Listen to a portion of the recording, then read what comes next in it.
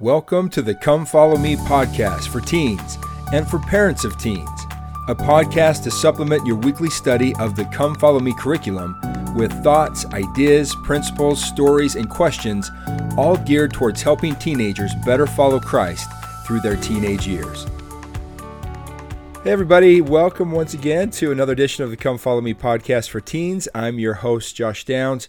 And today's episode is episode 52, Revelations 15 through 22, which marks the end of our study this year of the New Testament. It's an exciting time, almost a landmark event here. We've concluded an entire year of the Come Follow Me curriculum in the New Testament. Super excited for what's coming next year, but we'll get into that much later.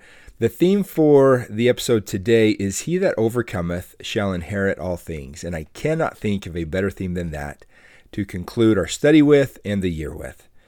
The background of these chapters is as follows. As you may recall, the book of Revelation begins with the Savior declaring himself to be the beginning and the ending.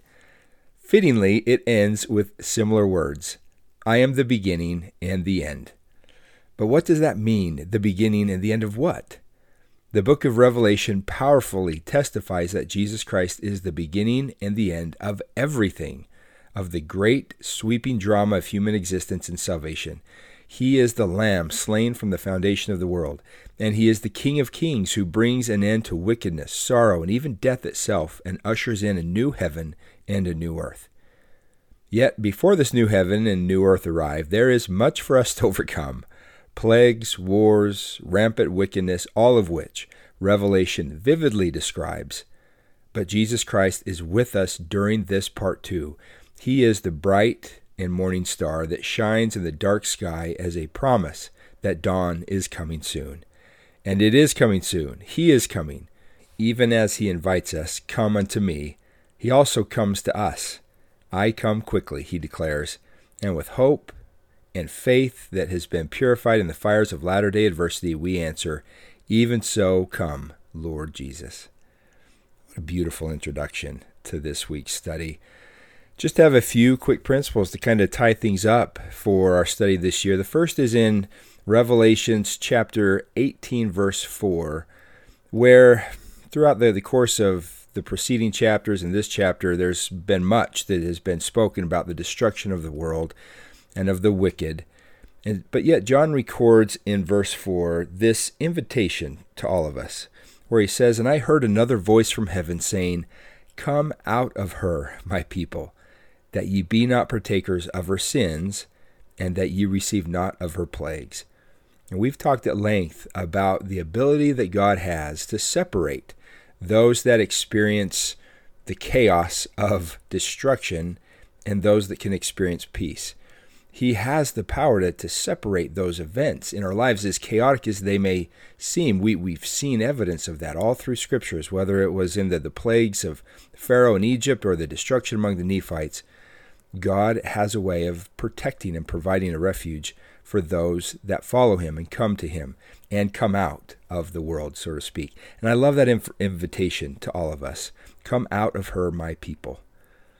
We are invited as individuals to come out from Babylon, or to come out from the world, to be different from the world, to be separate from the world. Elder Bruce R. McConkie, in his book Millennial Messiah, says this, In prophetic imagery, Babylon is the world. With all of its carnality and wickedness, Babylon is the degenerate social order created by lustful men who love darkness rather than light because their deeds are evil. Babylon is the almighty governmental power that takes the saints of God into captivity. It is the false churches that build false temples and worship false gods.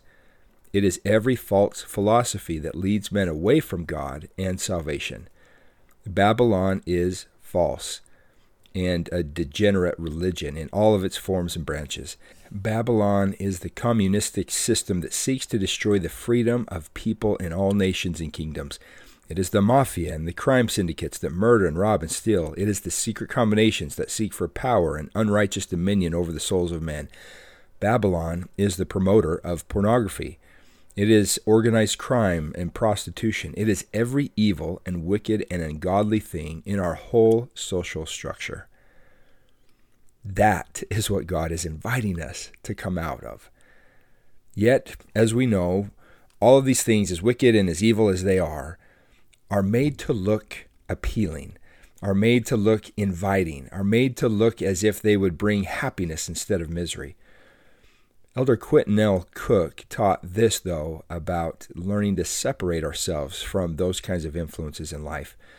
He said, separating evil from our lives has become even more essential since our homes are wired to bring much of what the Lord has condemned into our own living room if we are not vigilant.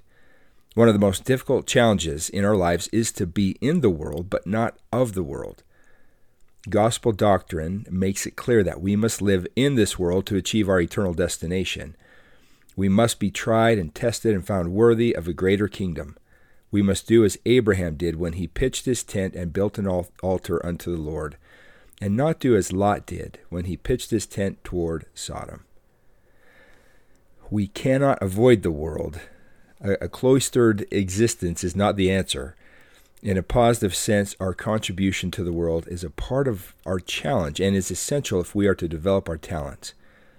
President Brigham Young said, every accomplishment, every polished grace, every useful attainment in mathematics, music, and all science and art belongs to the saints.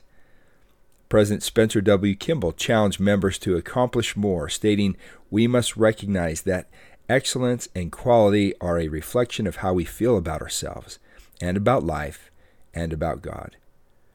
To accomplish the above, members of the church, us, we need to be involved in the world in a positive way. That's the challenge and the opportunity. One of the things that I love to do personally is to lift weights, and I've come to recognize that in order for me to get stronger and build the muscle that I need, I have to have something heavy to push against. And guess what? The world, in all of its temptation, in all of its wickedness and alluring, is heavy. And it is going to be hard to push against. But that's how we develop the spiritual strength that we need to survive and to be able to do more and accomplish more in this world.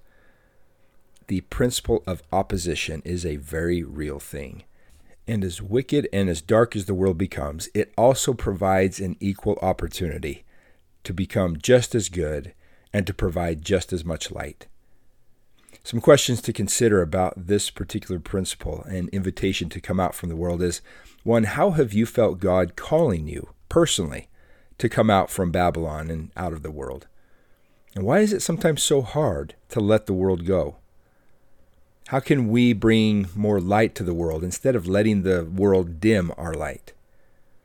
Who have you known in your life that's been a positive influence in this world and an influence for good? And how have they been? What have they done? What things have you seen that you can take and try to incorporate in your own life? And how can you be a similar influence among those that you are around each and every day? Remember Nephi's statement that I know that God giveth no commandments unto the children of men, save he shall prepare a way for them to accomplish those things which he has commanded them. With that commandment to come out of the world, as hard as it is, God has also promised to be with us and to help us and to provide a way for us to accomplish it. And it starts in little ways, one step at a time. And so the last question I'd invite you to consider is, what is the smallest step that you can take right now to begin to more fully come out from the world? For the next principle, I want to look at a couple statements that are also made in this chapter, chapter 18, that kind of help us to see how foolish it is to stay in the world and to be a part of it. Because at some point, it's all going to fall apart. Babylon is going to fall. And in verses 9 and 10, there's a line in here that I want you to mark that can really help remind us why, again, it's so foolish to spend our time pursuing the world. In verse 9, it records, those that were wicked shall bemoan her, meaning the loss of Babylon, saying, alas, alas, the great city Babylon, that mighty city, for in 1 hour is thy judgment come.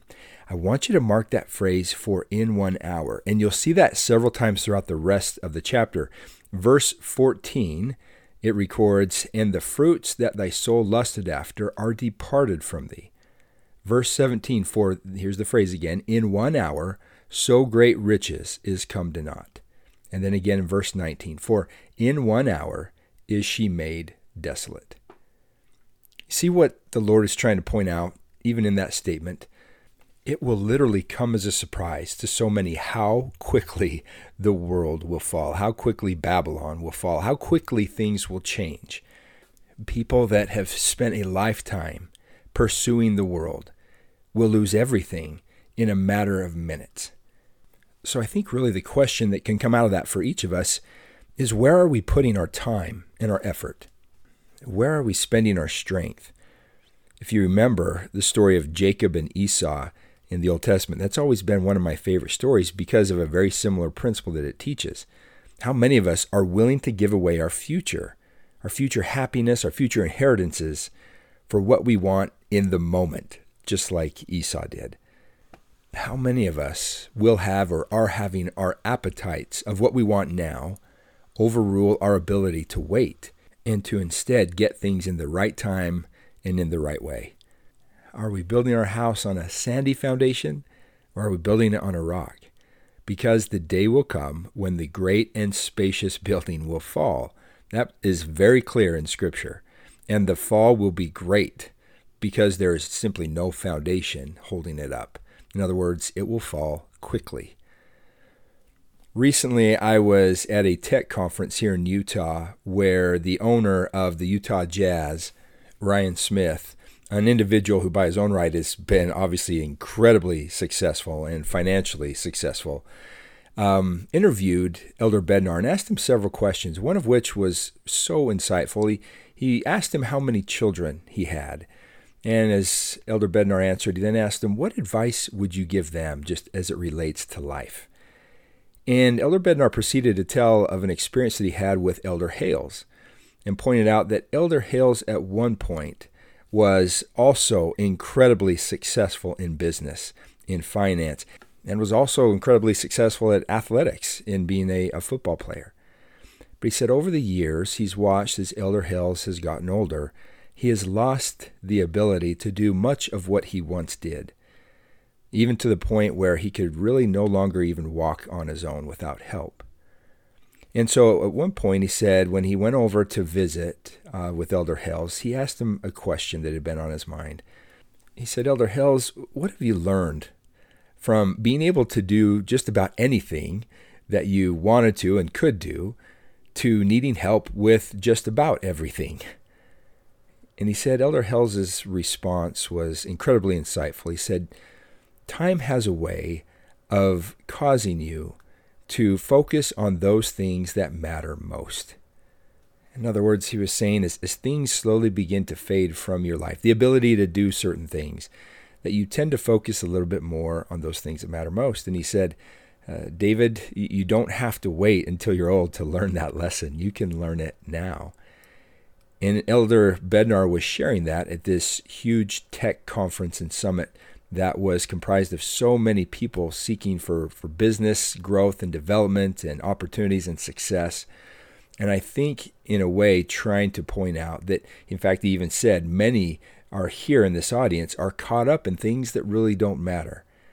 So he said, if we can all learn to focus on those things that matter most, that the success will come as a result of that, and it will come in the right time and in the right way. Now, he didn't go into detail about what those things were that mattered most, but I think he left that up to the audience to try to kind of contemplate and to figure out for themselves. And that's kind of what I want to invite you to do as well. As a part of the key questions of this principle, I'd invite you to consider, what is the significance of the statement to you in 1 hour in terms of the fall of the world? Why is it so foolish to spend our time and effort and even money on things that won't last or that can be lost so quickly? How can we invest our time, our energy, and money differently so that we will not experience those kinds of losses? What are you doing now that is helping you to build your life on a sure foundation? What are some things that you might be doing that could be considered maybe building on a sandy foundation?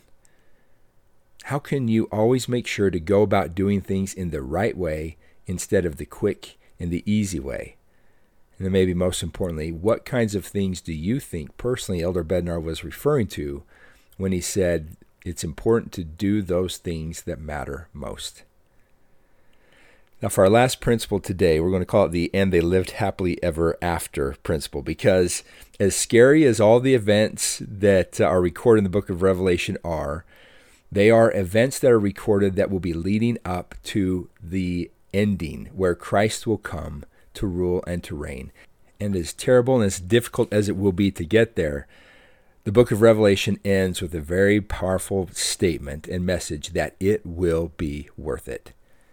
In chapter 19, verses 7 through 8, it records, "Let us be glad and rejoice and give honor to him, for the marriage of the Lamb is come, and his wife hath made herself ready.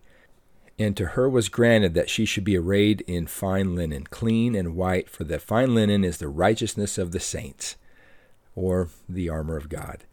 I love that verse for everything that it teaches.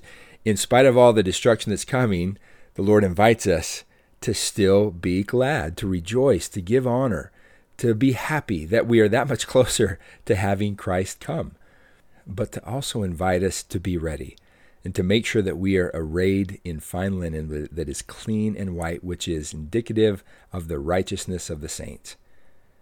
And in addition to that, chapter 21, verse 4, we have another great reference, now twice in the book of Revelation, where it says, "God shall wipe away all tears from their eyes, and there shall be no more death, neither sorrow, for crying, neither shall there be any more pain, for the former things are passed away." I don't know if there's a scripture that I love more in all of Scripture than that one, just because of what it implies about how the world will change when the Savior comes, and why it is that we should be so excited to have him come again, and looking forward to it with faith and hope and optimism, and trust that it will be the best thing that could ever happen to the world. And then this statement in chapter 21, verse 7, "He that overcometh shall inherit all things, and I will be his God, and he shall be my son." And there we have a little bit of the dichotomy that's in play in our lives. He that overcometh the world shall basically inherit the world. And in other words, in order to get all that God has, we need to be willing to let it all go. If we can learn to let go of the world and to overcome the world, then and only then will we be ready to inherit all things. Chapter 22 is the conclusion where Christ will come and rule and reign. Verse 4 is a great verse to mark in that chapter, where it records, "And they shall see his face, and his name shall be in their foreheads, and there shall be no night there, and they need no candle, neither light of the sun, for the Lord God giveth them light, and they shall reign forever and ever." I love that verse, and I love this ending. President Boyd K. Packer once explained that it was meant to be that life would be a challenge. We know that. You and I know that better than most, right? To suffer some anxiety, some depression, some disappointment, even some failure is normal. He said, "Teach our members that if they have a good, miserable day once in a while, or several in a row, to stand ready and face them. Things will straighten out. There is great purpose in our struggle in life." And Sister Colleen K. Menlove, in a talk titled "Living Happily Ever After," said, "The story of our search for happiness is written in such a way that if we continue to trust in God and follow his commandments through the challenging times, even those times will bring us closer to the happiness that we're seeking. The Savior said, 'In the world ye shall have tribulation, but be of good cheer, I have overcome the world.'" The Savior Jesus Christ showed us the way to happiness and told us everything that we need to do to be happy. As we study the teachings of the Savior and thereby understand the purpose of our existence, we feel and express our happiness. In the Doctrine and Covenants, the Lord said that we should worship him with a glad heart and a cheerful countenance. And we can experience a speedier and more sure course to our ever after happiness by developing certain habits and attitudes that encourage happiness, one of which is just trying to be positive.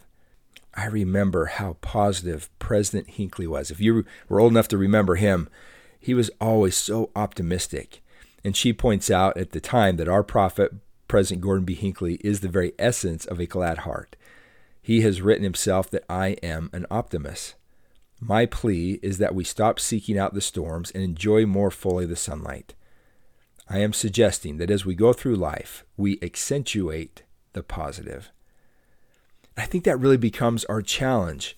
Are there going to be difficult and challenging times ahead? Yes. But can we maintain that faith and that hope and that positive assurance that the happily ever after will come? The prophet Joseph Smith taught that happiness is the object and design of our existence, and it will be the end thereof if we pursue the path that leads to it.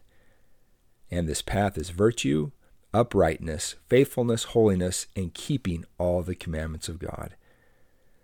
And all of this leads to the reason why I love the conclusion of the book of Revelations and the New Testament so much, because it basically concludes with an invitation to come and experience these things, to come and receive these things, to come and find your own happily ever after, a happy ending to your own story.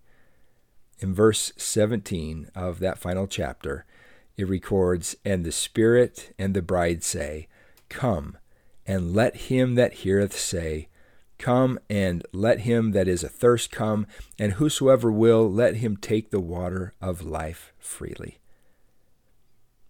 In other words, the invitation is simply given by the Savior to come and follow me. A couple of key questions on this last principle is, maybe one, why are you so excited for the second coming? What are the good things that you can focus on about having the Savior come to the world again? How wonderful do you imagine the world will be with him here? How can you focus more on the positive in life than the negative? What thoughts came to you about how you can better find happiness in your own life as you listen to some of those quotes that were read? How can you have faith that your story, no matter how hard it gets, will have a happily ever after ending? What is the Spirit whispering to you to do in order to move closer to that ending in your own life story? And how can you better follow the Savior's invitation in this coming year to come follow me? As always, please remember that that person is greatest and most blessed and joyful whose life most closely approaches the pattern of the Christ. And this has nothing to do with earthly wealth, earthly power, or earthly prestige. The only true test of greatness, of blessedness, and of joyfulness is how close our life can come to being like the Master Jesus Christ, because he is the right way, the full truth, and the abundant life, and he invites us all to come follow me. So let's follow him better this week and this next year and become better as we follow him. Until next week, everyone, as we launch a new course and a new study and a new book in the Come Follow Me curriculum, I'm Josh Downs, and you've been listening to Come Follow Me for Teens and for parents of teens.